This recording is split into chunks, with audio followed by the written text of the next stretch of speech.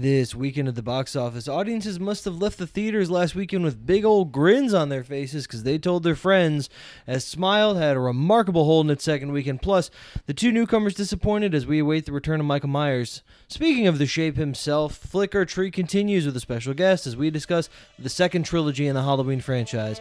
We're going over everything that happened at a theater near you on this, the 213th episode of What's in the Box Office.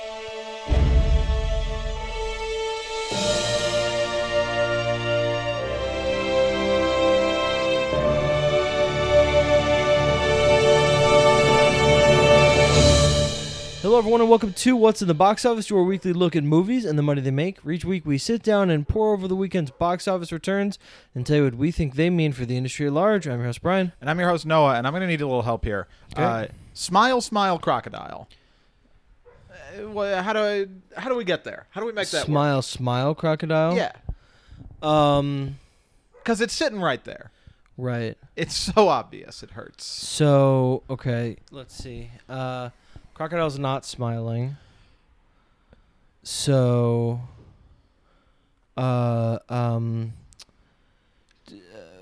Paramount is asking Sony, why don't you smile, Crocodile? I don't know. Okay, and like they're taunting them, they're mocking them. I don't know. Not great. Yeah, it's tough because like it would be so great if they both did well, but it's just not quite the case. Which is tough, but, you know, Smile, Smile, Crocodile. It's there. Enough of that, though, perhaps. Let's get into the top five. In honor, of course, obviously I'm going to honor Amsterdam this week with my top five. The film. Yes, the film. Not the city. No, I've never been. I'm sure it's very nice. I'm sure it's great. Heard good things. So I have listed my top five city movies. Okay. Movies listing a city in the title. How many there are? Did you do this off your head? Or No, I did not. Yeah, I was going to say. I looked it up. Turns out there's a lot. I can think of one. Is it just the name in the title, or can it be New York Minute? No, they just have to contain a name in the title. Right, so New York Minute. It's number one. Yes, New York Minute is number one. I'm going 1 to 5 this week, which is unusual. Detroit Rock City. That was a movie. That's one. Yeah, didn't make my list. Number 5 did make my list. Battle L.A. Yes, that was on many of the lists that I that I looked for. Meet Me in St. Louis is the number 5. A movie, a classic movie brought to both of our attentions by this very podcast. The Miami Connection? That's like a famously bad movie. Okay, never heard of it. It's no Meet Me in St. Louis. I guarantee you that. Debbie Does Dallas. Yeah, straight into my number 4. Meet Me in St. Louis. Delightfully weird film. Dallas Buyers Club. Yeah. Covers a gamut of holidays. It's known as sort of a Christmas movie. Austin Powers. Yeah, okay. I don't think that I would qualify that for this list, but very technically speaking, if you were making your own list, I would not begrudge you. Though there are many great options that actually qualify to choose from, like my number 4, The Grand Budapest Hotel. Okay. I was only thinking of America. Oh, yeah. Well, we're honoring Amsterdam here, man. Roman Holiday? Does that count? When in Rome. Yeah, When in Rome. I don't think Roman Holiday would work for me. All right, so When in Rome. That was a rom-com. Grand Budapest Hotel, one of the best from Wes Anderson. Possibly my favorite of his. Yeah, it might be. Yeah. It's way up there. Just a great movie. Sydney White, the Amanda Bynes Snow White thing. Okay, but Sydney, Australia. I don't know that one. Tokyo Story. Yeah. I think Grand Budapest Hotel kind of perfectly blends the meticulous, over-engineered Wes Anderson style with strong script and interesting characters. I agree. Is Shanghai a city? Yeah, I mean I don't know that it is like technically quote unquote a city. It might be like a principality or something. But it's like it's not a country. Shanghai Noon. That would qualify. Shanghai Nights. My 4 through 2 are all not in America. My number 3 is In Bruges, though. Okay, sure. Really speaks to the quality of the very top of this list. That In Bruges comes in at my number 3. for a period of time. Under the Tuscan sun. Tuscaning. Close, Oh, that yeah. doesn't. Yeah, I guess that doesn't work. Was just one of my favorite movies ever. Recently rewatched it and is still just incredible. Could not be more excited, by the way, for The Banshees of Inisherin coming to a theater near you soon. Probably. All right. We'll see. We'll see if it makes the next version of this list. My number 2 and number 1 Three was billboards outside Ebbing, Missouri. yeah, that would count. I don't know if that's a real place. Yeah. Well, while you look that up. Look it up. My number 2 and number 1, I could not. It was so hard to distinguish between the two because they are both like just absolute top of the top tier all-time movies. Fargo. That's going to be on your list. It is. And it is one of the ones I'm choosing between. And ultimately, I'll just do them both as you've shown. You've shown Fargo there. Fargo will come in at number 1, Of course. leaving number 2 to be Casablanca. Chicago. Oh, sure. Which is a movie that is Not even our homesick. Now that was on the short list. Mm-hmm. I mean, what is there to say about Casablanca? A movie that's so good that like you kind of forget that it's just a city in Morocco. Yeah, one of the best scripts ever written. It just seems like a word. Hysterical as well. Yes. Truly an all-time great movie, as good as movies can It's get. an all-time joke in that movie. The gambling winnings. Yeah. Yeah. You're winning, so thank you. But no, I had to go with my heart and pick Fargo at number 1. Sure, I understand. A movie that is simultaneously just one of my absolute favorite movies of all time, but I cannot definitively decide if it's my favorite Coen Brothers movie because those motherfuckers are so good. I think it definitely is mine. Okay, but No Country's probably it's a second. It's just they're a 1A 1B, Yeah. and it changes week to week. But yeah, a lot of good ones. Chicago was on there. I considered 3:10 to Yuma. Oh yeah, sure. The remake, of course. Right. But yeah, that those rounded out my 5. Debbie Does Dallas did come in at 6. There's a lot of Brooklyns. Yeah. Brooklyn. A lot of Brooklyn's, a lot of Paris. Brooklyn's not really a city, though, is it? It's in New York No, City. It's yeah, a it's borough. So that doesn't count. I think that's true. And No, I don't we're not really know counting how that. their classifications work. No. But yeah, a lot of those, a lot of Paris's. Yeah, Paris is Burning. Yep. Midnight Inn, which didn't get consideration, but solid movie. Let's talk actual top 5 though. The number 1 for a second weekend in a row was Smile.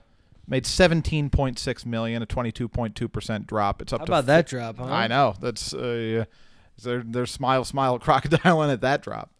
49.8 altogether. Lyle Crocodile came in at number 2. It opened with 11.5 million.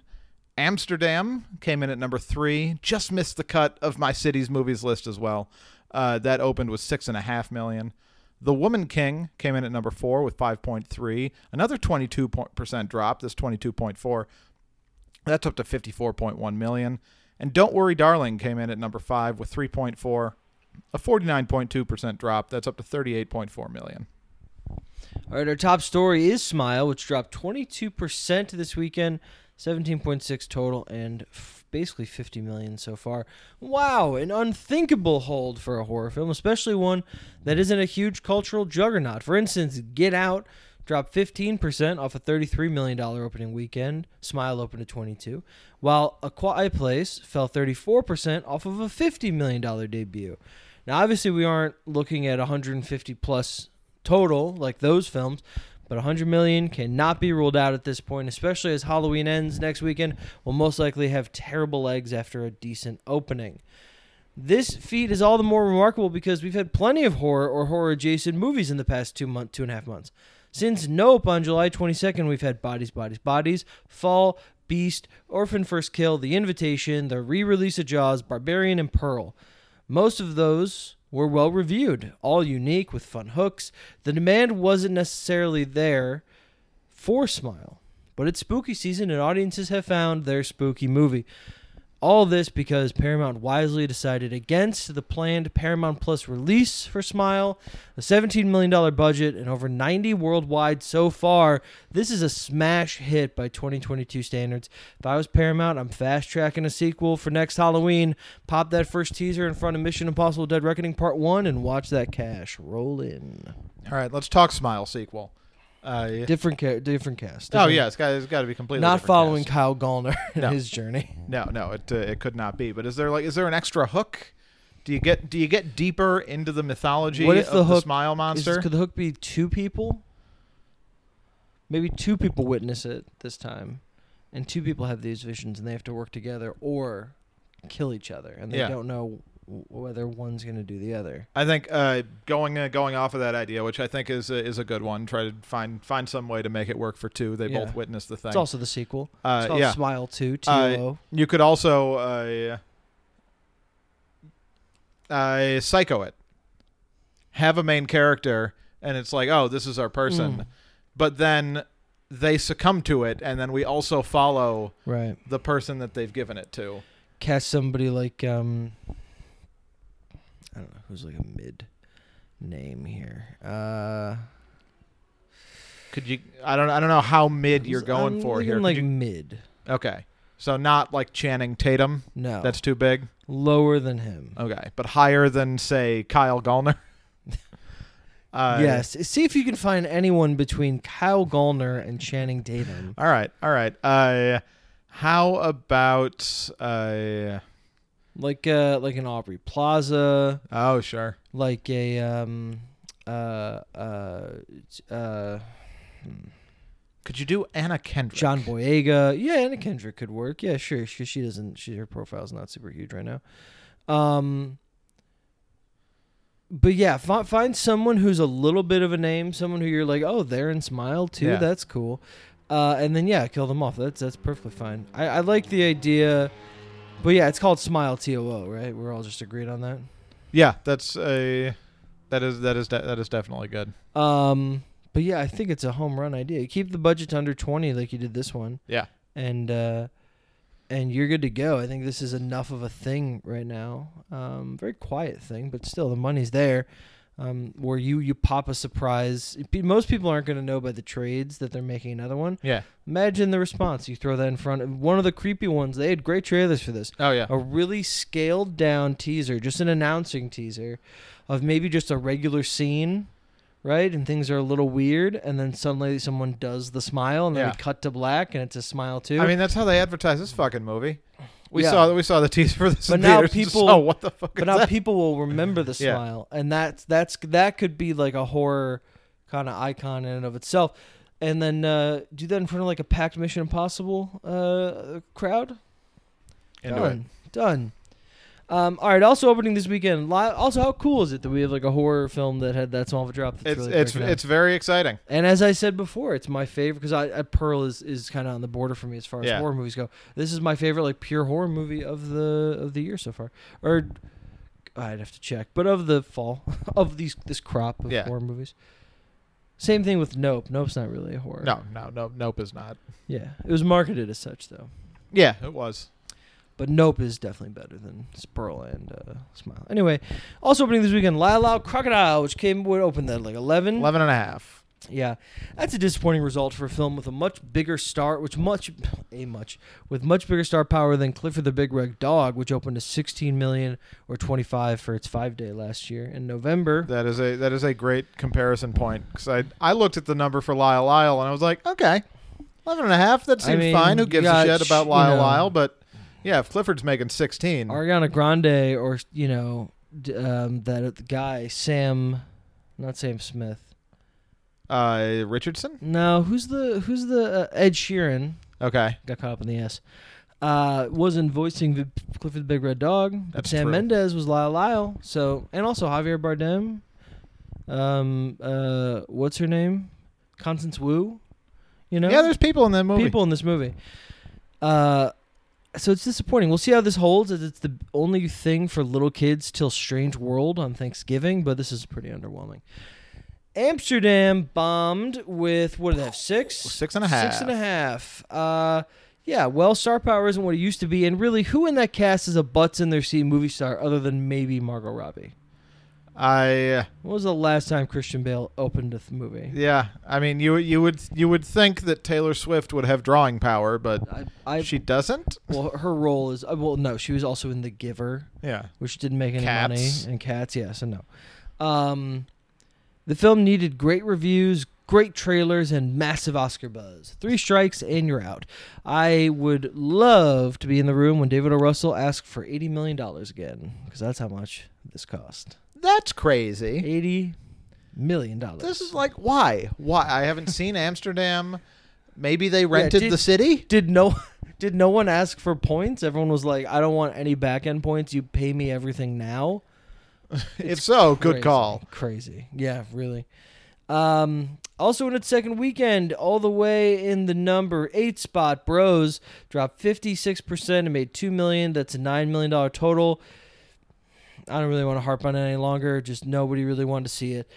And in our spotlight, it's the last weekend that Top Gun Maverick is going to be in the top 10 after 20 weeks. That's nuts. We have to take a Take a salute, bow. 21 gun salute, and smack that pin into the casket like they do in that, and Yes. also 20 times in The Terminalist, which I watched the first episode of. Oh no. Joe was here. Oh yeah, not recently. No. Okay, yeah, I No. do remember you saying that Yeah, way back when. It was. I didn't care for it. You didn't. No. And there you go. Also, Oscar season has begun. We have the limited release of Triangle of Sadness, which was in 10 theaters this weekend. It made $210,000. That's a per theater average of $21,000. And Tar, which might be pronounced differently. Because that little thing above. Yeah. I mean, I think Could be that's just Tar. like put the accent on the A, the emphasis. So it would be Tar. So yeah, it's. All right. I've heard Tar. That was released in 4 theaters, $160,000. That's a $40,000 per theater average. We're going to be getting a lot of these in the coming weeks. And finally, still 2 weeks before it opens, Ticket to Paradise has climbed internationally. It opened in a few new markets. It has $60 million worldwide shit. so far. That's, I'm pretty sure, around what it cost. Maybe a little less. But, yeah, and it's poised to do well here. There's something about it doing really well overseas that makes me think it's going to do well here. Sure. So I'm very excited to see what that does, because Universal has really been the only studio putting out comedy fare this year, and the 3 previous ones have not done well, and so I'm hoping this one does. It'd be nice. So we'll see, and that's all I got. All right, well then it's time to play everybody's favorite game. Did it make more or less than Little Women? We all know how to play. I name a movie. You tell me whether it made more or less than Little Women at the box office. For a bonus point, you can tell me what year the movie came out. Are you ready All right, to play? Yeah. Your first film is The Bourne Legacy. The Bourne Legacy, that's the what's-his-face one. It is the what's-his-face one. That is less. The Bourne Legacy made more. In fact, they should have made The Bourne Legacy 2. 2012? That is correct. So 1 point on the board so far for you as you go into your second film, Public Enemies. More. That one is less. All right. All right. I got a good one for you. This one's not as easy as Top Gun was. 2009. That is also correct. So you're still in this game Go ahead. as you go into your final film, the Pixar classic, your favorite and mine, The Good Dinosaur? The Good Dinosaur. More. That one is more. Yes. 2015. Also correct. An emphatic finish Same year to the as game. Inside Out. That's tough. Though I guess good for Pixar. You don't. They had one huge hit, and then Yeah, and still, however much money The Good Dinosaur made is nothing to sneeze at. No. And you come out of that year, everyone being, oh, Inside Out was great, instead of The Good Dinosaur came out. Inside Out won. This is Oscar, I think, and I'm everyone sure it forgot did. about The Good Dinosaur. Let me ask you this: What? Do you remember anything about The Good Dinosaur? Yes, Arlo was his name. Was it? Uh-huh. Okay, all right. That is something distinct and specific. Yes. that And I remember, have. Even as you say it, no recollection of I that. remember liking it. If it was made by another studio, we'd go, "Hey, what a good movie!" Not a great movie, but if Sony Animation put that out, everyone would be like, "Oh, good movie." Yeah, perhaps. There you go. I alas. Come and gone from a theater near you, though. Brian, are you ready to go back in Yep. time? All right. The year is 2017. Got it. What's A the wonderful date? year. The date is October 6th. Goosebumps. And this is going to be the holiday weekend of Indigenous Peoples Day. It is not Okay. Goosebumps. Goosebumps 2. It is no Goosebumps has nothing to do Ooh. with it. All right, give me a There's clue. no Goosebumps here at all. You're number one, and there are 3 movies here. All right. Your number one is a movie that is sort of a pet issue of mine. Comes up a lot on a this pet podcast. issue of yours. Was also quite good. I sort of have a rule about this. It is a sequel. It's a sequel that I love. Oh, is it? No. What? Wait, hold on. It's Yeah. a sequel that I like, Yeah, you like it as well. but you like it. No, yeah. But there's a pet peeve you have. with this. It's not about like the quality of the movie. Uh-huh. It's just this movie comes up quite a bit when you and I are discussing box office trends. Oh, I have thoughts. no. Is it the one, movies that are better the second time around but make less money? No, it is not. It is not that thing. All right, give me another clue. All right. Legacy sequel. I don't know if I finished getting that clue out. Oh, Blade Runner 2049. That is correct. Yes. Okay. A movie that open was a to- huge hit despite it actually flopping. Open to 31. 32. Yeah. 32.7. Very well done. Your second. Ooh, I was gonna say 33 too. I would have been right there. That would have been a little better, but Yeah. you can only get a little better with a guess like that. Your second film opened at number 2 is just a drama. A two-hander. Let's see. Will it give it away? I don't think so, because this is a pretty obscure movie, I think, to call it a survivalist drama. Oh, The Mountain Between Us. Okay, that will give it away. Good Lord, well done. Yes, it Well, is that The opened to, Mountain Between Us. 11. That one is 10.5. Okay. Yeah. Do you remember? Did you see The Mountain Between Us? No, my mom watched it once. I watched Okay. a little bit of it with her. All right. It seemed like a movie that could have been seen. Yeah, I don't No, think it were was the reviews particularly terrible? good. No. Maybe. I don't think terrible, but just like this isn't good. Yeah. Well, like a couple of stars that we both really like. Yep. Seems like what the premise seems simple enough. 2 people in a They're plane lost. crash. Presumably Yeah. they fall in love. Perhaps one of them dies. I don't know. We've all seen movies. Mm-hmm. All right, your final film. Yep.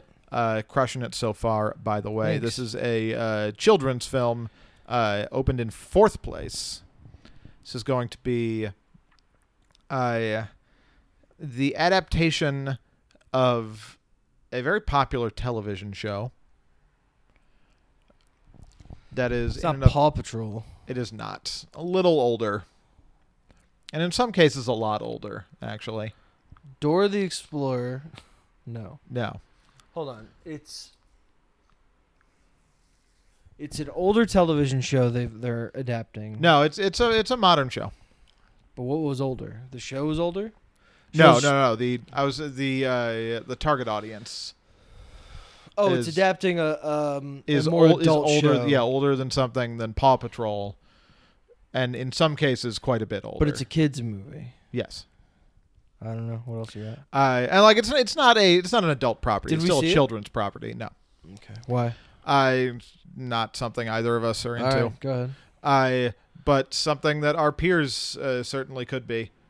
Let's see. The TV show, the modern show, is actually, I believe, an adaptation, a remake, whatever, a continuance of a much older property that was born of a toy line, I would guess is where it started.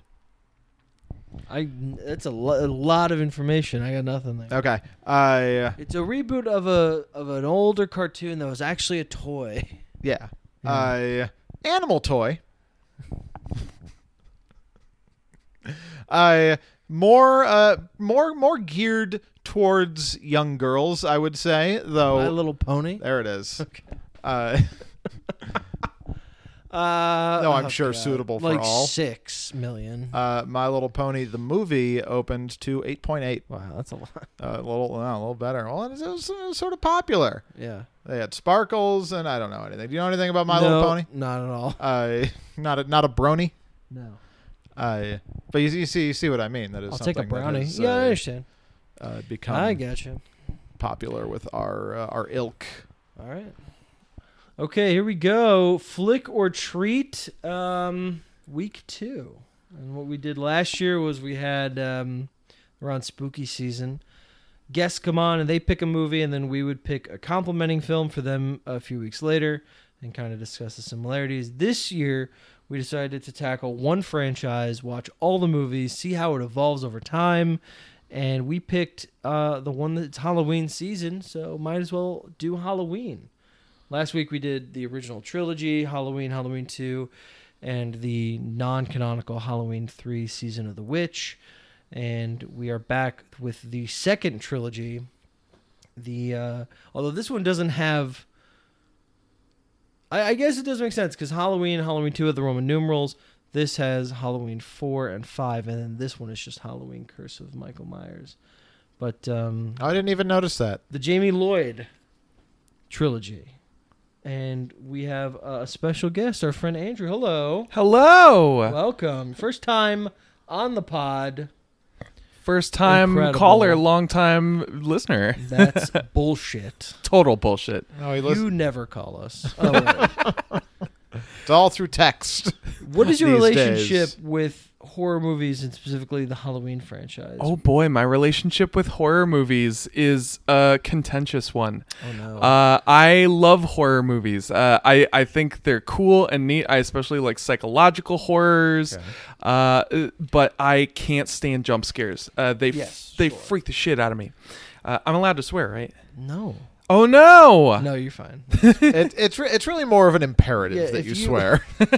All right, I have to. You just- can swear, or you can, be gentlemen, and we just choose not to. We think it makes for a Well, that's better impossible. I podcast, can't be a but- gentleman. All right, fine. You can swear. But yeah, no, scary movies, they scare me way too much. So I love to watch them. They freak me out. I was one of those kids that would lose nights of sleep because I would stay up to watch a scary movie that I wanted to watch, and it was way too much for me. We talked about that last week about how I also started off not liking horror movies, mainly because of the jump scares as well, and how I would watch TV as I went to bed, and right before I fell asleep, I'd have to turn on Disney Channel just so that a TV spot for Saw doesn't play as I'm asleep, and suddenly I wake up and there's like screaming on TV and people getting cut in half. So I definitely agree. What are some psychological thrillers that you particularly enjoy? You said that was your big genre. Yeah. Oh gosh, I don't even know. Well, I suppose this is a psychological thriller. I really, really like. I'm the Pretty Thing That Lives in the House. I think we've talked about That's a this recent one one, before. right? It's pretty recent. I Yeah. think is that Netflix. I think so. It was outstanding, and I really liked it because usually I can't handle ghost stories because something about ghosts specifically. Well, yeah. I have a primal fear of ghosts, which I suppose would make sense if they were real. But that's a topic for another podcast. But I liked it because it was transformative. It took the idea of a ghost and changed kind of my understanding of it.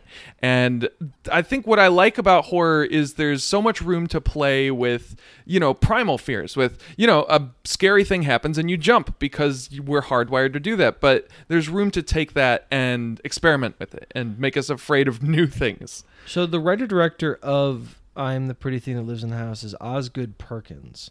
Did you ever see Legally Blonde? Yeah. Do you remember her friend, her very large friend that she makes, who it looks like a Frankenstein? Yeah. And he has his books at one point. I remember those girls come up and he's like, "Do you want to go to the dance?" And they're like, "No." And then she has a big scene where she's like, "You gave me the best orgasm." And then the girls are like, "Oh, maybe I do like you." That's Osgood Perkins. No way. And he's also the eldest son of Anthony Perkins, who was Norman Bates in Psycho. Oh my gosh. That part makes sense. He's got horror in his blood. He directed that Hansel, what was that called? Gretel and Hansel movie that came out a few We all years make ago. mistakes. Yeah, that nobody really saw. But okay, all right. So slashers are sort of conducive to jump scares. That's a big part of them. Yeah.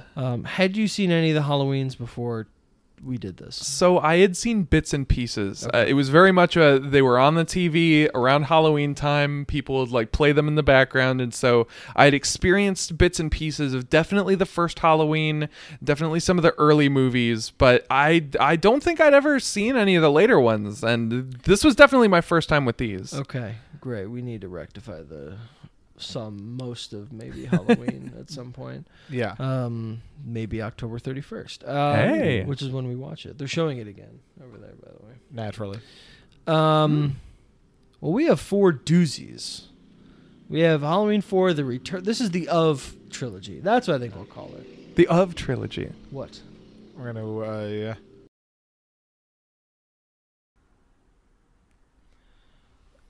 This is really the Of trilogy. This is Halloween 4, The Return of Michael Myers, Halloween 5, The Revenge of Michael Myers, and Halloween, The Curse of Michael Myers. And I think that's a little unusual in horror franchises to have such a long subtitle every time. Yeah. The blank of Michael Myers. But, you know, they brought Michael Myers back after he wasn't in Halloween 3 Season of the Witch. And they go back to he has a relative that he needs to kill. So here we go. Halloween 4, The Return of Michael Myers. Came out October 21st, 1988. Directed by Dwight H. Little. Written by Alan B. McElroy. Starring Donald Pleasance, Danielle Harris, Ellie Cornell, and Tom Morga and George P. Wilbur as Michael Myers. I think one of them is just the stunt double, but on Wiki he was credited twice. 10 years after his original massacre, the invalid Michael Myers awakens on Halloween Eve and returns to Haddonfield to kill his 7-year-old niece. Can Dr. Loomis stop him? 33% on Rotten Tomatoes, 34% on Metacritic. It's pretty rare that they're that close. Kim Newman of Empire said, "It's incredible that a film could be so closely patterned on Carpenter's still thrilling original movie and yet be so stupid, unscary, and plotting as Halloween 4 is." Michael Wilmington of Los Angeles Times said, "Anyone who goes to Halloween 4 deserves what they get. Stale, sordid tricks, and no treats." And Janice Forlick, I apologize to the very old movie critic, of the Tampa Bay Times said, "Halloween 4 does a credible job of setting up the terrifying scene only to have something unexpected happen." $17.7 million on domestically on a budget of $5 million. What did we think of Halloween 4, The Return of Michael Myers? We'll start with, Noah, you've watched the first 3, so what did you think of him coming back? I thought that this movie in 5, and like I'll hold off on my thoughts for 5 Please for now, do. but they're so like tied together to me. Neither of it has anything to do with 6, and we'll get into that later. But to me, the Halloween 4 is like a perfectly competent movie. All of like the baseline of a scary Michael Myers movie is there. A couple of particularly dumb things here and there. There was an action explosion scene at a Very gas early station. on, yeah. Loomis has to jump out of the way of an exploding gas station. And that was weird, but like there wasn't anything interesting about it to me. Like it was all like the base layer of a movie that you kind of build interesting set pieces and characters and those around, and they didn't do that part for 4 to my mind. But it was like it was surprisingly okay, and it's like, all right, here's Rachel and she's our hero now, and we have this set piece in the house where like we have to barricade ourselves from Michael Myers, and there's the townies being townies, and I was like, okay, I see where all of this could go. But then it didn't go. There's a lot more callbacks to David Gordon Green and Danny McBride's trilogy than in these 3 movies than I would have expected. And yeah, part of this is the mob deciding to kill Michael themselves that we see in Halloween Kills. Andrew, what did you think? What did you think of Halloween 4? You know, I feel like I've got to agree with Noah's assessment. I think there's kind of a solid foundation for a movie there, which they could have built something on, and they chose not to. I feel like it's like a parfait, but without granola or fruit. It was just kind of plain yogurt, but the yogurt wasn't bad. I just kind of expected more. Yeah, I mean, yogurt is good for you, but it's pretty boring. The movie was clearly just like Michael Myers returns and then he just walks around and stalks people. There's really nothing else to it. Whereas the first one was so... Because this is clearly just, kind of doing the first one again. Yeah. And the first one is so minimal, but is so staked in like 2 locations. And the fear of you can't really leave the house and you don't really know what to do. But now they've expanded it. They're going to a school. They're going to a house. They're going to the basement. I mean, it's full of needless travel, and like the townies just really don't make sense as characters like they don't in Halloween Kills. And it's disappointing. It's not like awful. It's just bland, like you said, with the yogurt. It's just bland. Do you remember when the townies killed that guy in the bush? And they were like, we got him. There's a scene where Michael Myers appears and Loomis goes, "Where? Is that him?" And then 4 others appear, and it's clearly a joke. Yeah. But they shoot one of them anyway. And it's wild. Is that dissimilar to running that kid in the Michael Myers mask? Was that was in 2, right? Yeah, that was in 2 where so Andrew, there's this kid walking through the street and he's like dressed as Michael Myers, but it's just like and two it's just a kid trick or treating. Yeah, because 2 takes place the same night as the first one. So it's not like he went out and bought a Michael Myers mask like the kids in 4. Yeah. He's just wearing a mask and has like, it just overalls. happens to be has very a similar. jumpsuit. Yeah. All of a sudden, a police cruiser comes barreling down the suburban street at about 50 miles an hour, full on smashes into this kid, pins him against a news van, and then it explodes. And so he burns to death. Oh. And this is just it turns out that it's just like a 17-year-old that just died. And it's not really, they don't ever mention it really. And they got suspended with pay. And then in this one in 4, I think it was actually a different scene than that one with all the duplicate Myers. I think this was just the townies were driving around, and one of them was like, "Is that him?" And like a bush rattled. Yeah, and we so never they see the opened person fire in the bush. into the bush. That's true. And then they go over there and they go, "Ah, shit! It's just Tom." And then they like radio about it, and the sheriff in the house hears it. He's like, "Well, they killed Tom. I've got to go." It's so strange to me because I couldn't tell if this was all just the setup for a gag, if like that was all that was, or if there was an attempt at a message here. Like, is this the message of the movie? Is wanton like mob violence bad? No, I think it was supposed to be funny. Yeah, I think it was supposed to be funny. I didn't laugh. You didn't? Well, I did, but not because the movie made me. My side still hurts. My side is still split. I mean, I think the one thing redeeming this is like, first of all, Donald Pleasance is just such a joy as Loomis. He's just so good. But Danielle Harris is really good as Jamie. That's so confusing. I know. I named her Jamie because Jamie Lee Curtis. That's so confusing. And it has it's a terrific ending. It's a great horror movie ending where she has the clown outfit on and she stabs her mom, much like Michael did, and Loomis yells no, and she's standing just like Michael was with the bloody knife, and Loomis raises his gun to shoot her, and the sheriff stops him, and Loomis just like falls down sobbing. It's such a downer of an ending, and I really think it's good. It's better than the movie deserves. Let me ask you this: was Loomis right to try to shoot the little girl? Ooh. They think Based Michael on- is dead. Because they shot him a bunch and he fell down a mine shaft. Yeah. And then, as we learn in 5, they threw dynamite down there. They did do that.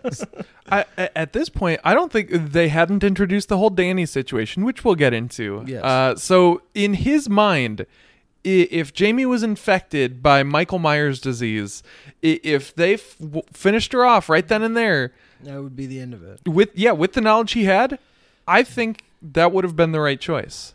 It would have been a tough choice, but Noah, what say you? I think especially from Loomis's perspective, Loomis thinks he's right. Yeah. like, yeah, blow her away.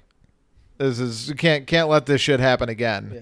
And then just in 15 years, just be like, oh no, I should have fucking shot the girl. Or in 8 years. Yeah. Or 6 years, as we find out. Yeah, I just think that it's just very bland, and none of the kills are especially interesting. And No, and like outside of Rachel and Jamie, like the new people introduced. I couldn't tell you anything about them. There's the boyfriend. There's the new sheriff's daughter. Sheriff's daughters keep dying. It's not good. I liked the T-shirt that she wore for the majority of the film. The cops do it by the book. Yeah. They set the button next to the bed. But yeah, there was just not. I think you're right. Not memorable. Not memorable people. I can't even remember who else was in it. Who else died? There was the deputy, I guess, that was in that rocking chair. The whole police station died. They walked. Yeah, in, that's the true. Police station's murdered. That's off screen. But I didn't even remember the boy. I knew I probably knew there was a boyfriend because that's just the thing of these movies. But I had no idea the sheriff. Yeah, it's like a whole love triangle. Yeah, it was a whole subplot. Oh, right. The guy Right? from Dazed and Confused. Yeah. Right, yeah. The woman opens the door in just a T-shirt with, like, I was about to say something awful. Post-coital, as I'll now say, because we're not just in the living room. And she just, like, hands out candy. Like, what? You just finished fucking. Don't go to children. And go, look how cute you are. Yeah. How low down to the ground are you? No, you're good. Okay. She wouldn't care. Star rating out of 4 for Halloween 4: The Return of Michael Myers. Oh man, I've got to consult with our past list here. All right, I think this one is a 2. I think it's a 2. I think it's pretty on par. Andrew? With the second film. I feel like 2. Okay. 2. We're not doing half stars here, are You we? can. You can do whatever you want. No, I think 2's half right. stars is where we- I think right down the middle.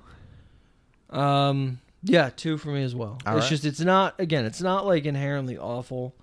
It's just not good. It's boring. Yeah. That's all. All right. A year after that, almost a year and a week.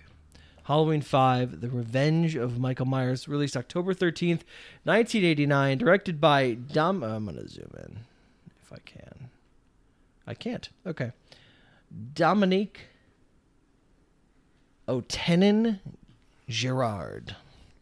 Written by Michael Jacobs, Dominique Otenin Girard, and Shem Bitterman, which must be an alias. That's like John Carpenter. He didn't want his name on it, right? Yeah. Shem Bitterman. Nah, I'm done with the franchise. Starring Donald Pleasance, Danielle Harris, Ellie Cornell, Wendy Kaplan, and Don Shanks.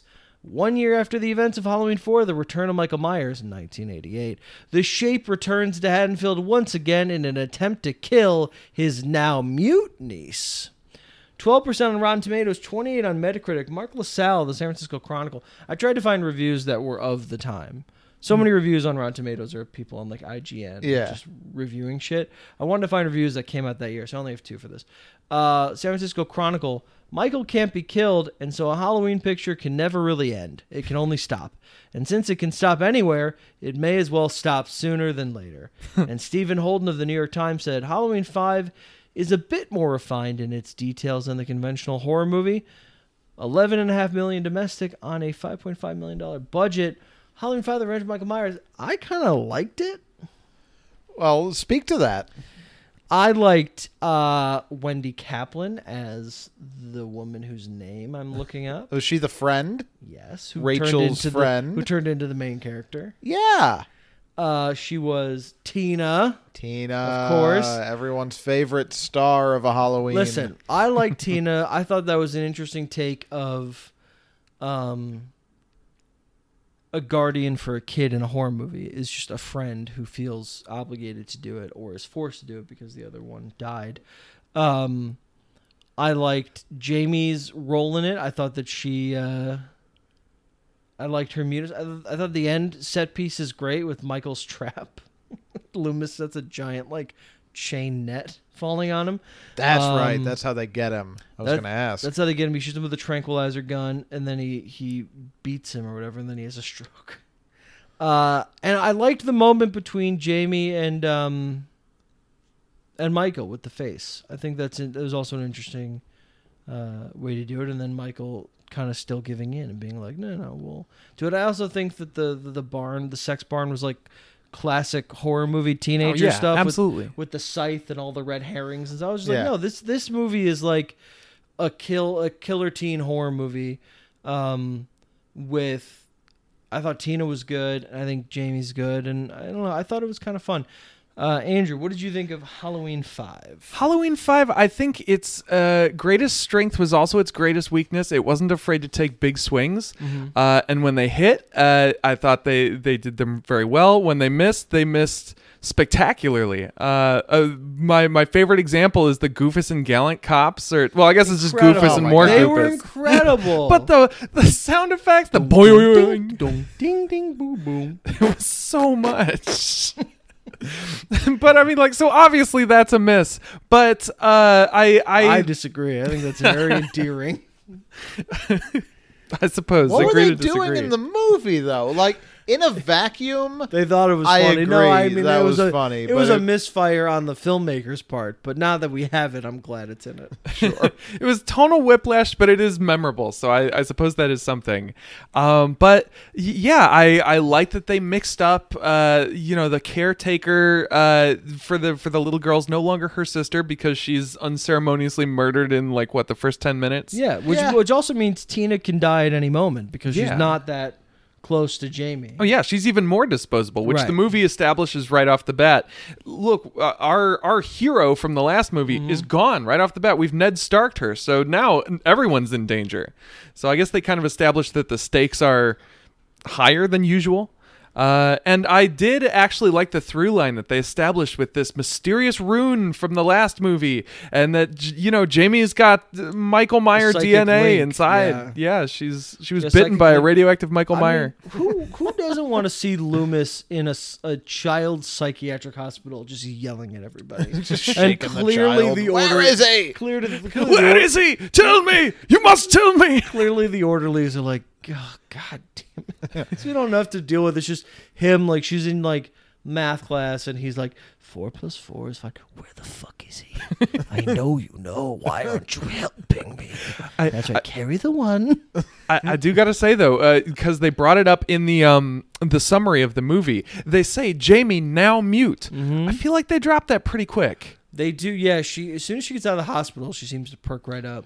I wish they had kept with it. If she was mute for the entire movie, that would have been a really bold choice. Yeah, there's also a great moment where Loomis, they're looking for Jamie, and Loomis grabs a child, lifts her mask up, shoves her aside. It's not her. Great use of Loomis. No, what about you? Halloween 5.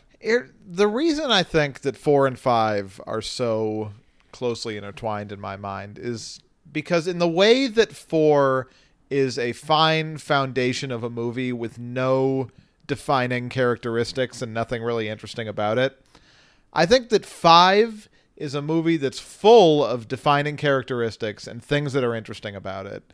There's a lot more memorable set pieces. Jamie in the laundry chute is really good. It's really good.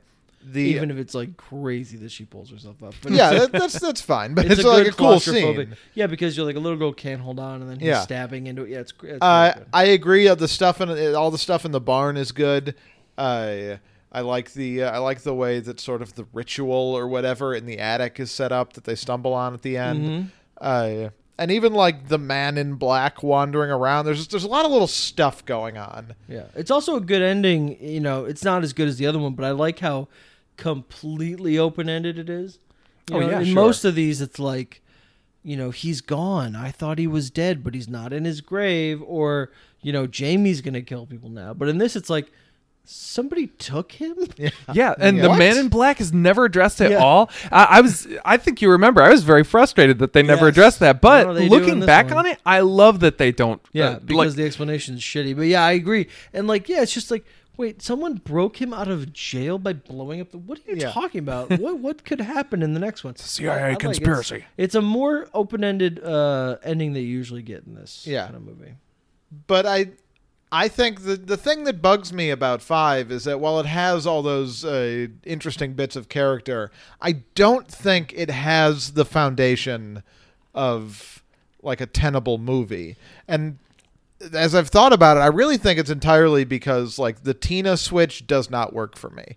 I think this movie does not have a main character. I don't think that Jamie works as one because she's so small that she has like absolutely no means of affecting the story, and also she can't speak for half of it. And so she can't carry the movie on her own. And Tina is never like properly introduced as a character. She's just around often enough for us to kind of get endeared to her. But at no point do I ever feel like, all right, so Rachel's gone and this is now Tina's movie. It's like, all right, Rachel's gone, and so now we've got a bunch of B plots and a bunch of like side characters that are kind of amalgamating a movie, and it never worked.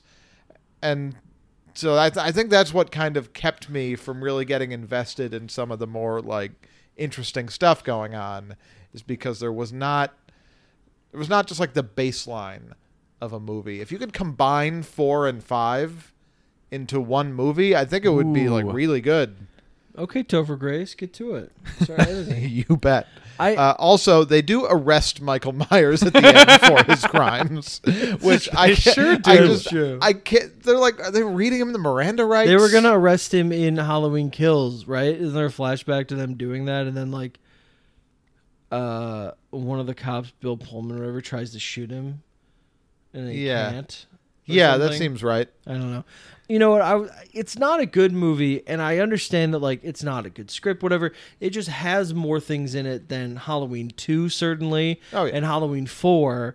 More interesting things that I'm like, yeah, this is at least more enjoyable. If I had to go back to any of these sequels that we've seen, discounting 3, which is fucking incredibly bonkers and incredible, it would be 5. I think Tina's good. I also, one of my favorite set pieces, and it's very Halloween of them, is Tina getting into the car with her boyfriend and like Oh, trying yeah. to fuck Oh, him, yeah. and it's just Michael Myers. The Like, dramatic irony there. yeah, I mean, we which- know.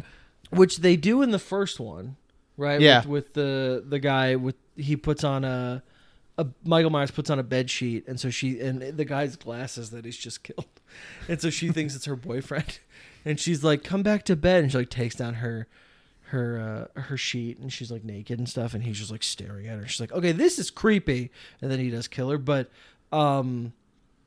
what I like about this one is that it's in a car. It's just like so much more confined. Yeah. And she's like all over him and actually like touching him, and I just like, yeah, that's really fun for me. But yeah, I mean the movie's like not good, but it's just compared to the other ones we've watched, it's certainly just like, yeah, this has a lot more interesting and fun ideas going on. I think that's definitely true. And I think ultimately if you have to choose between foundation with nothing interesting or interesting with no foundation, you go interesting with no foundation. Yeah, Yeah. definitely. Star rating for Halloween 5: The Revenge of Michael Myers. Noah. And this is tough because, like, on the one hand, I want to rate it above 2 and 4 because I would choose to watch it again. On the other hand, if I give it 2.5, it's only a half star away from Halloween 3, and that's not right.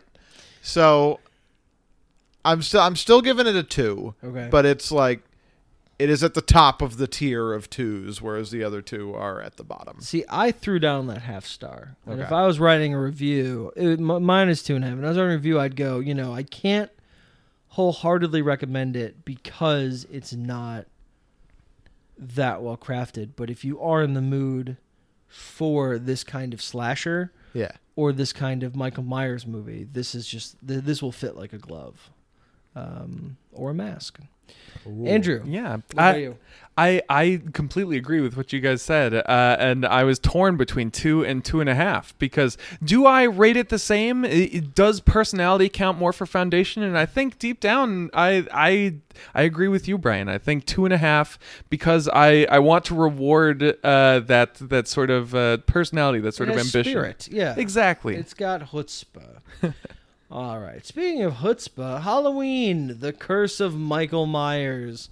September 29th, 1995, directed by Joe Chappelle, written by Daniel Farron, starring Donald Pleasance, Paul Stephen Rudd, Marianne Hagen, and George P. Wilbur. 6 years after Michael Myers last terrorized Haddonfield, he returns there in pursuit of his niece, Jamie Lloyd, who has escaped with her newborn child, for which Michael and a mysterious cult have sinister plans. These are all the IMDb synopses, by the way. I didn't write this garbage. 9% on Rotten Tomatoes, 10 on Metacritic. Woof. That's generous. Stephen Holden of the New York Times said, easily the most inept episode of the Halloween series. Mark Savlov of the Austin Chronicle said, one of the most tedious, uninspired offerings thus far. Damn. And Mick LaSalle said, who I don't know why I didn't get his publication, I apologize. This 6th installment, by far the worst in the series, is bland and deadening. $15 million domestic on a $5 million budget. And it's going to be very fun to watch Halloween H2O with you, which came out 3 years after this. We'll watch the trailer after this, and looks a billion times different.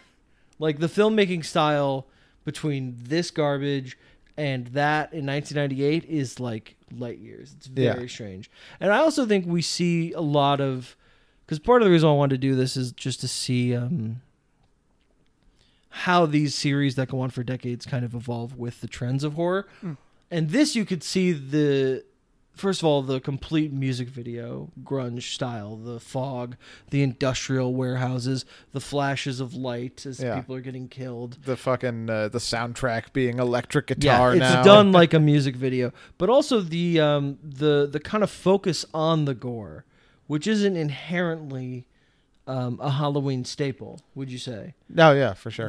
But the idea that in this we get a lot of close-ups of things in people and blood spurting, especially in the surgery room scene. Most of those cutaway shots are just like blood spurting out. Yeah. I think is very like evocative of them trying to... Because at this point, horror is completely lost. This is a year before Scream reinvigorates horror. This is the same year Seven comes out, which is probably like the closest we had to like a good, really kind of solid horror movie in the 90s. And you can just tell that like the 80s, especially the last two that we watched, are very much slasher, slice and dice, stab, but it doesn't really revel in it. Some of the Friday the 13th do and Nightmare on Elm Streets do, but it's too kind of an absurd effect. Whereas this isn't. This they want you to feel is like real and disturbing. Yeah. So that's a big difference. This movie's trash. What did you think? An atrocity. Horrendously bad. I truly don't know what it was about. I can't. 6 years after Michael Myers. No. Last no.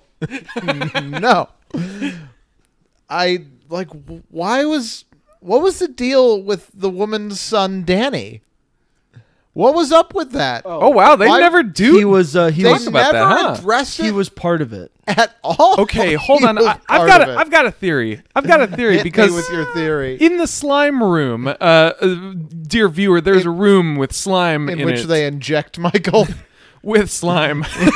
They they- slime him, I Were they suppose. making Michael Myers? That's what I think they were doing because they showed the little tanks with the fetuses And there was the like a malform- label that had with like those- DNA, Yeah. but it was nonsense words. I think they were cloning Michael Myers, which is the most bonkers, batshit insane and thing. it's where Michael Myers had been incarcerated as a boy, so they certainly could have.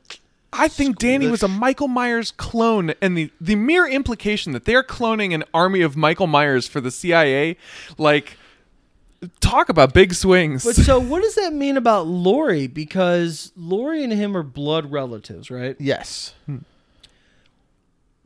So they gave him his special power DNA.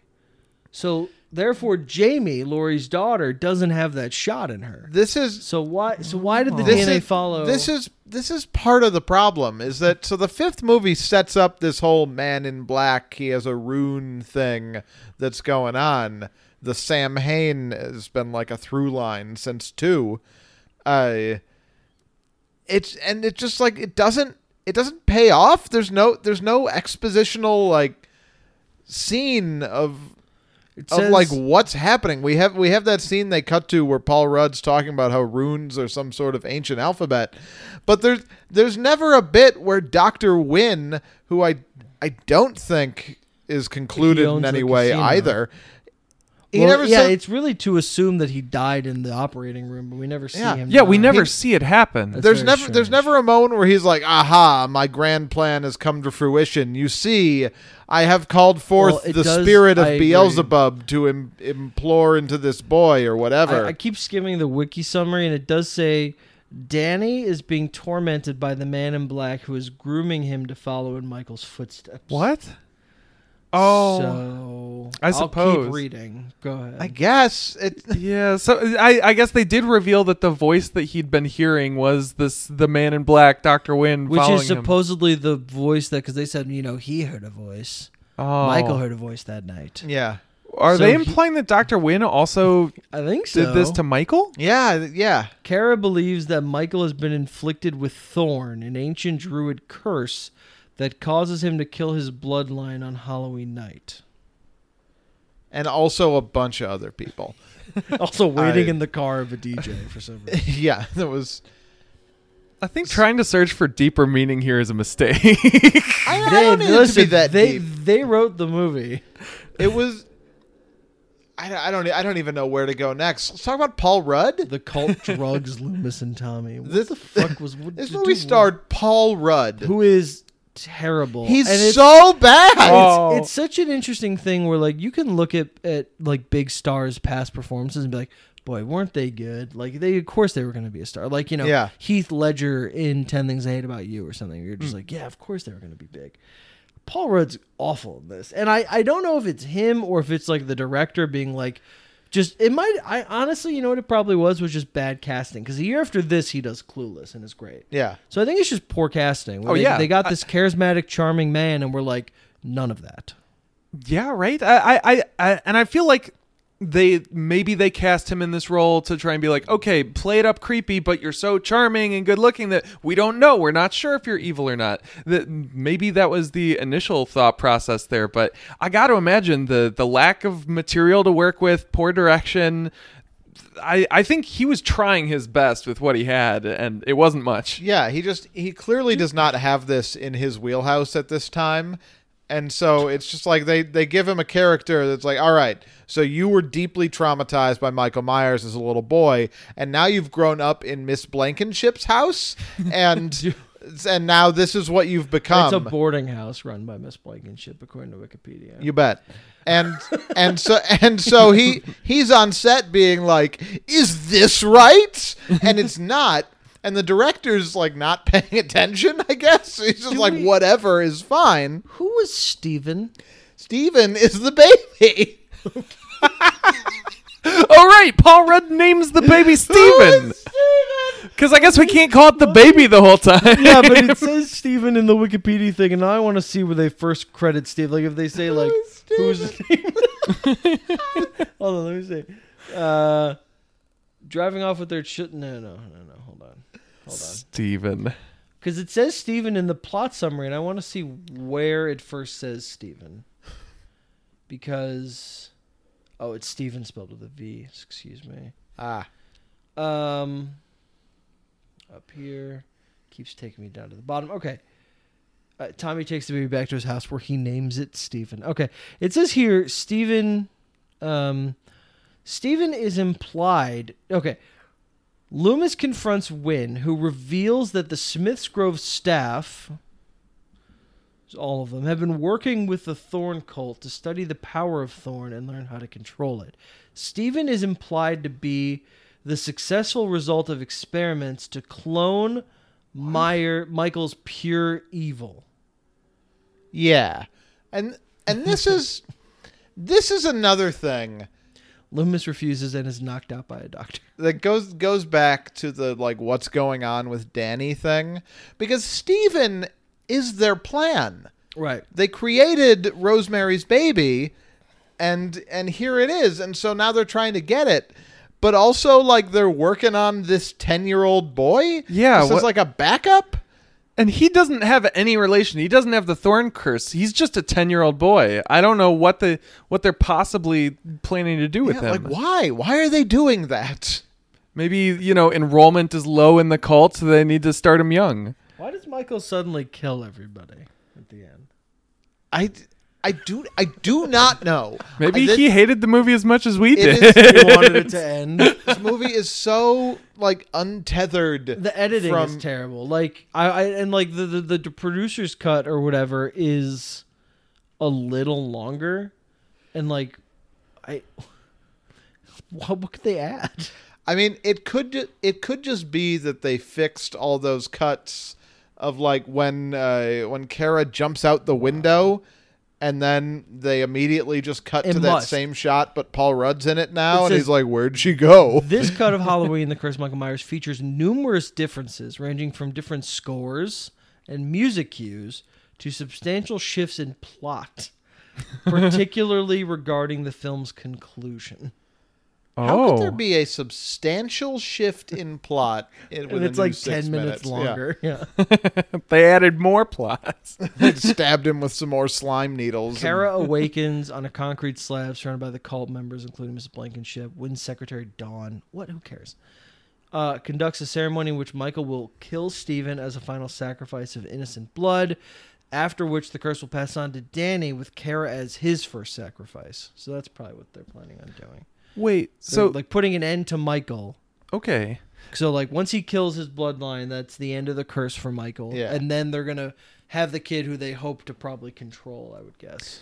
But then my question is, it said in the synopsis that Steven was the product of their experimentation with Michael blood to create an evil baby. Wow. So then if they're trying to sacrifice an innocent, wouldn't the evil tainted baby not be an innocent?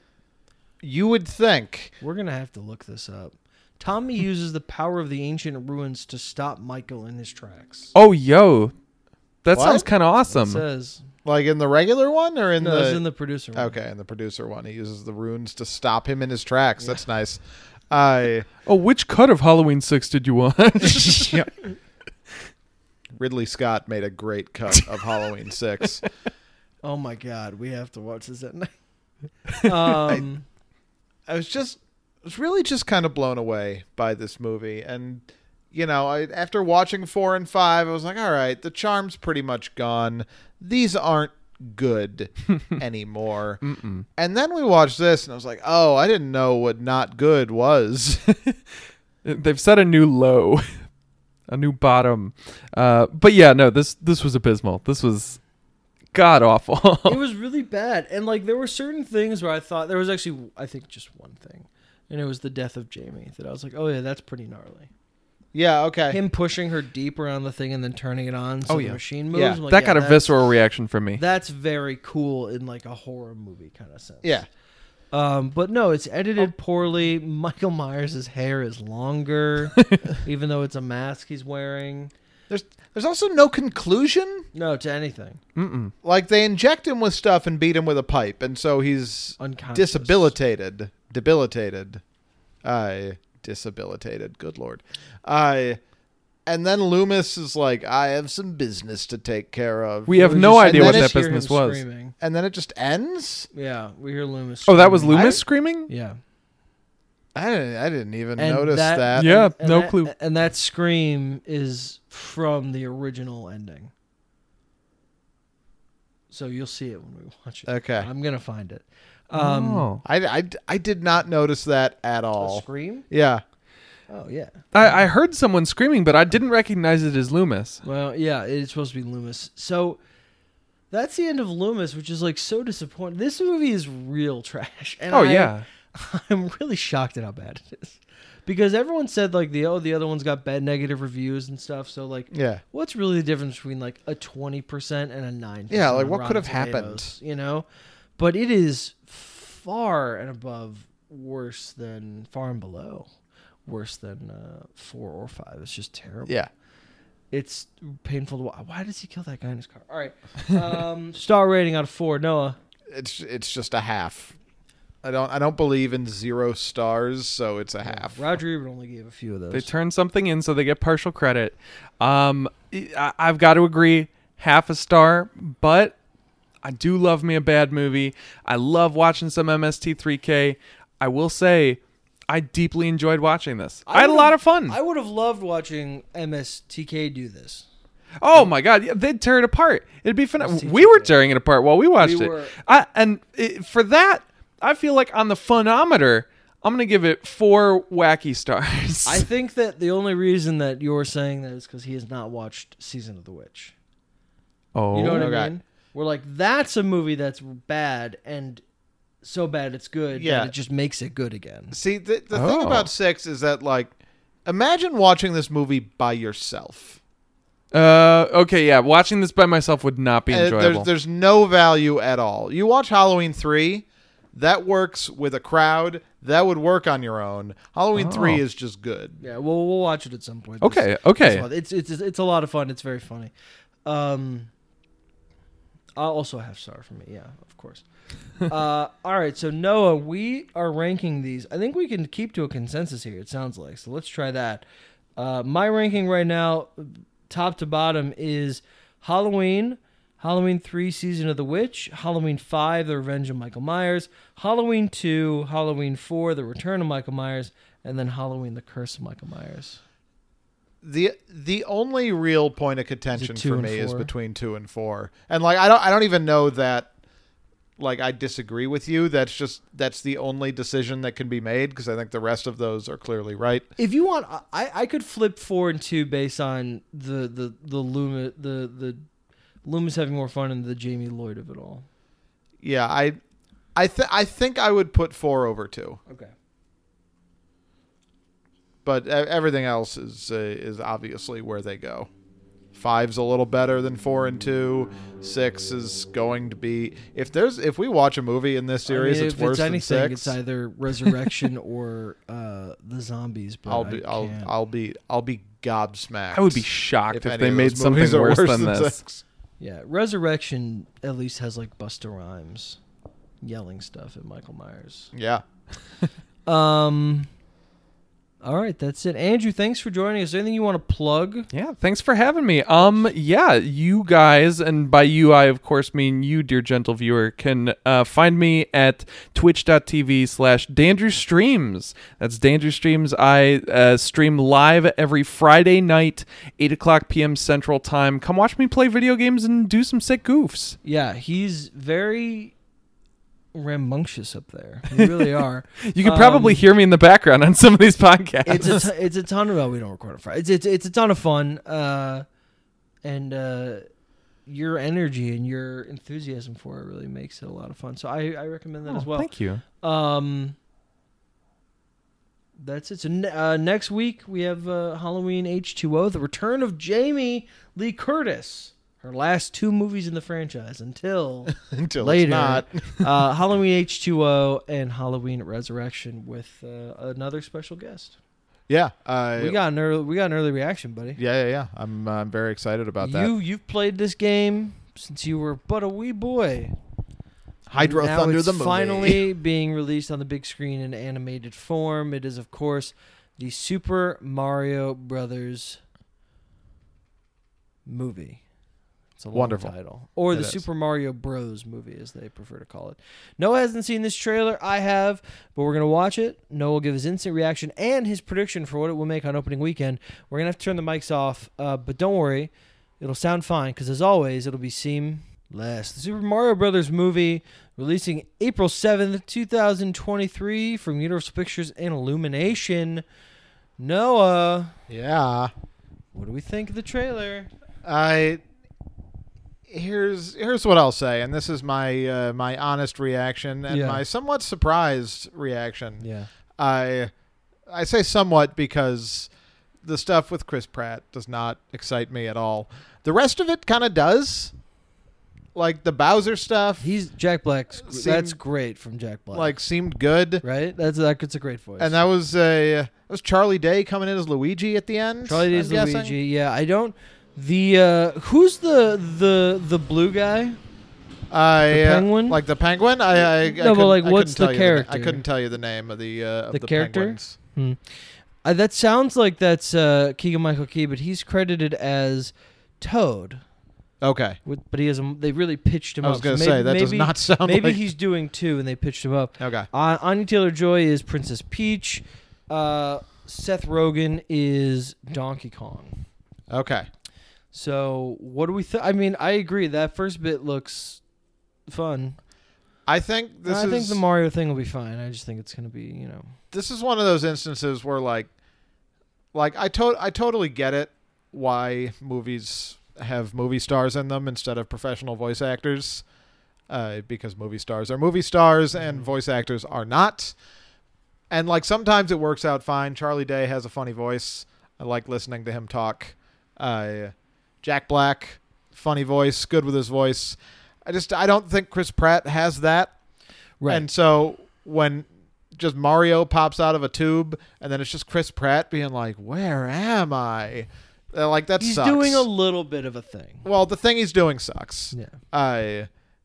And like that's like it's not even about like he doesn't have a New York accent or whatever. It's Right. just it's bad. And that's a bummer. And he's like the Sure. star of the movie, so I'm kind of expecting it to be a big bummer movie wise. But the rest of it I was like, yeah, this is like it seems funny.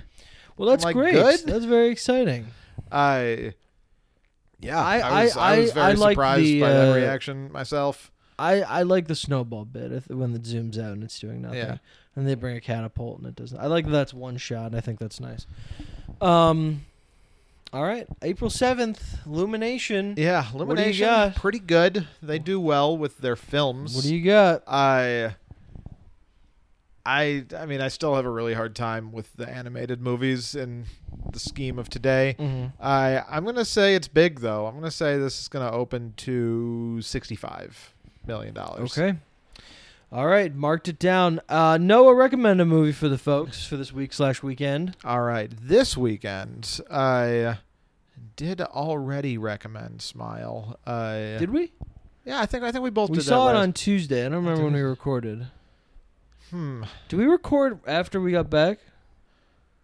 I think so. Yeah, I think that's... Yeah, because we saw Avatar Yeah, on one yeah, day, so yeah. we must have. And yeah, Smile was quite good, but I don't want to go 2 in a row. Sure. So what do we got? Is Halloween is this coming weekend? Halloween ends this weekend, yeah. Yeah. All right. I'm not optimistic, but I want to remain hopeful Sure. because the Halloween franchise is very important to the both of us. Yes. And these movies are one for one, and it's possible that this one's also good. Possible. I've said this several times. If Halloween, the remake sucked, and then Halloween Kills was good, we'd be going into this with optimism. Sure. But because it was the other way around, it just seems like it's doomed, and that's not necessarily fair. Even though I still think it's ultimately going to be right. So yeah, check out Halloween Ends. All right. Hope for the best. Have some fun. Well, I'm doing what I do a lot of the time, and I am winging it. I'm throwing a curveball. That's the term I'm looking for. Okay. It's spooky season, and I know you got movie theaters in your area that are showing some old horror movies. We got plenty of them. We got 3 of them here in Chicago. Yeah. I know that there's one near you. If it's in a major city, then that's fine. But they're showing movies like Carrie and The Shining and Psycho and Train to Busan and all these kind of movies. So do yourself give yourself a treat. Yeah. Go out there, see these find movies it. with fans, because that's who's going to the late night showings of Halloween. Yes. Is the Halloween fans. Yes. So and I say find your horror classic yeah. and see it. And that's my I think recommendation. that's a great idea. Plug us up. I'm with you. You can find us at what'sintheboxoffice.com. We are on Twitter at WitBoxOffice. That is also our Instagram handle. I am on Twitter at Noah Druki. I'm at Brian DeSurber, DASURBER. Of course, the feed for our podcast can be found anywhere podcasts are found. We are on Stitcher. We are on Apple Podcasts. We are on Spotify. Our podcast not so scary, so it's a great thing to listen to after you've watched. That's true. We're not the so most scary. the most recent horror movie of the month. You know, like put us on before bed. Listen to us as you sleep. Oh, that's nice.